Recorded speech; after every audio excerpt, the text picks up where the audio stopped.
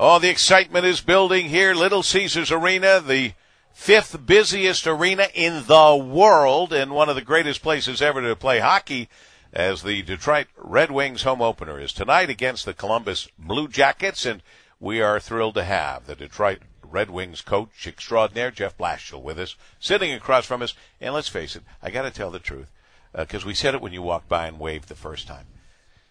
We are reminded of how young you are. I appreciate that. And I appreciate that after 4 years as the head coach, I still look young. Yes, I appreciate that. I'm telling you, the funny thing is when people are young and you say, well, you're really young, they go, I'm older.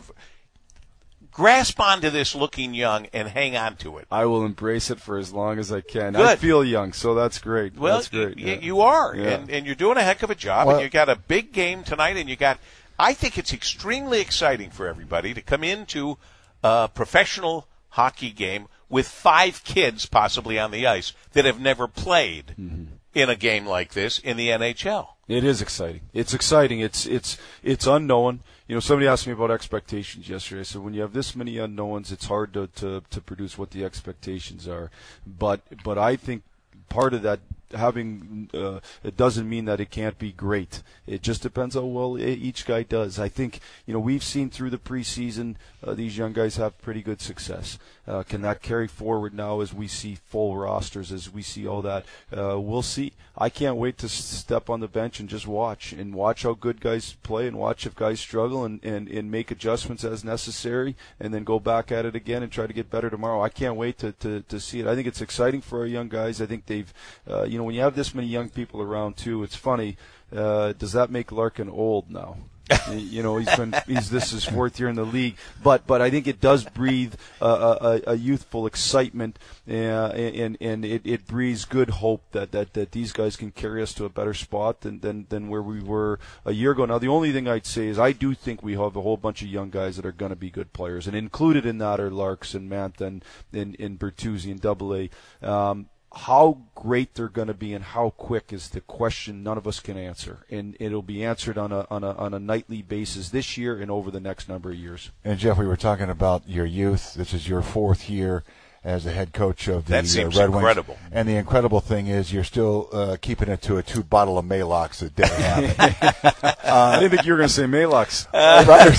Whatever the case may be. Yeah. But before going on, we were talking about the confidence. And I'm sure as the head coach, Jeff, you could sense it during the preseason. And again, preseason is preseason. But it was a confidence builder, I think, for this club. Without question, winning's better than losing. I'd rather be 7-1 in the preseason than 1-7. I understand the points. My wife said, "Is there any way we can get those points to carry forward?" And unfortunately, Erica, there's not. But especially when you haven't been good enough, as we haven't been for the last 2 years, to be able to have success is important. I think if we had pushed our guys extremely hard in the camp. If you push them that hard and you have nothing to show for it.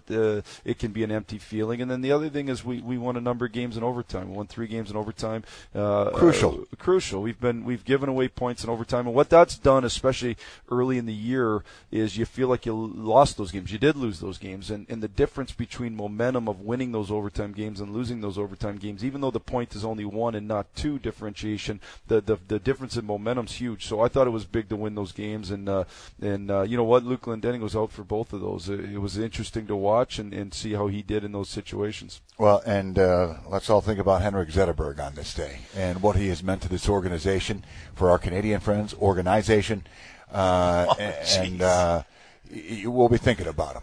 Yeah, Z's one of the great Red Wings. He'll be remembered in my mind as one of the great Red Wings of all time. And I think those of us that were in the inner circle really, really recognize that.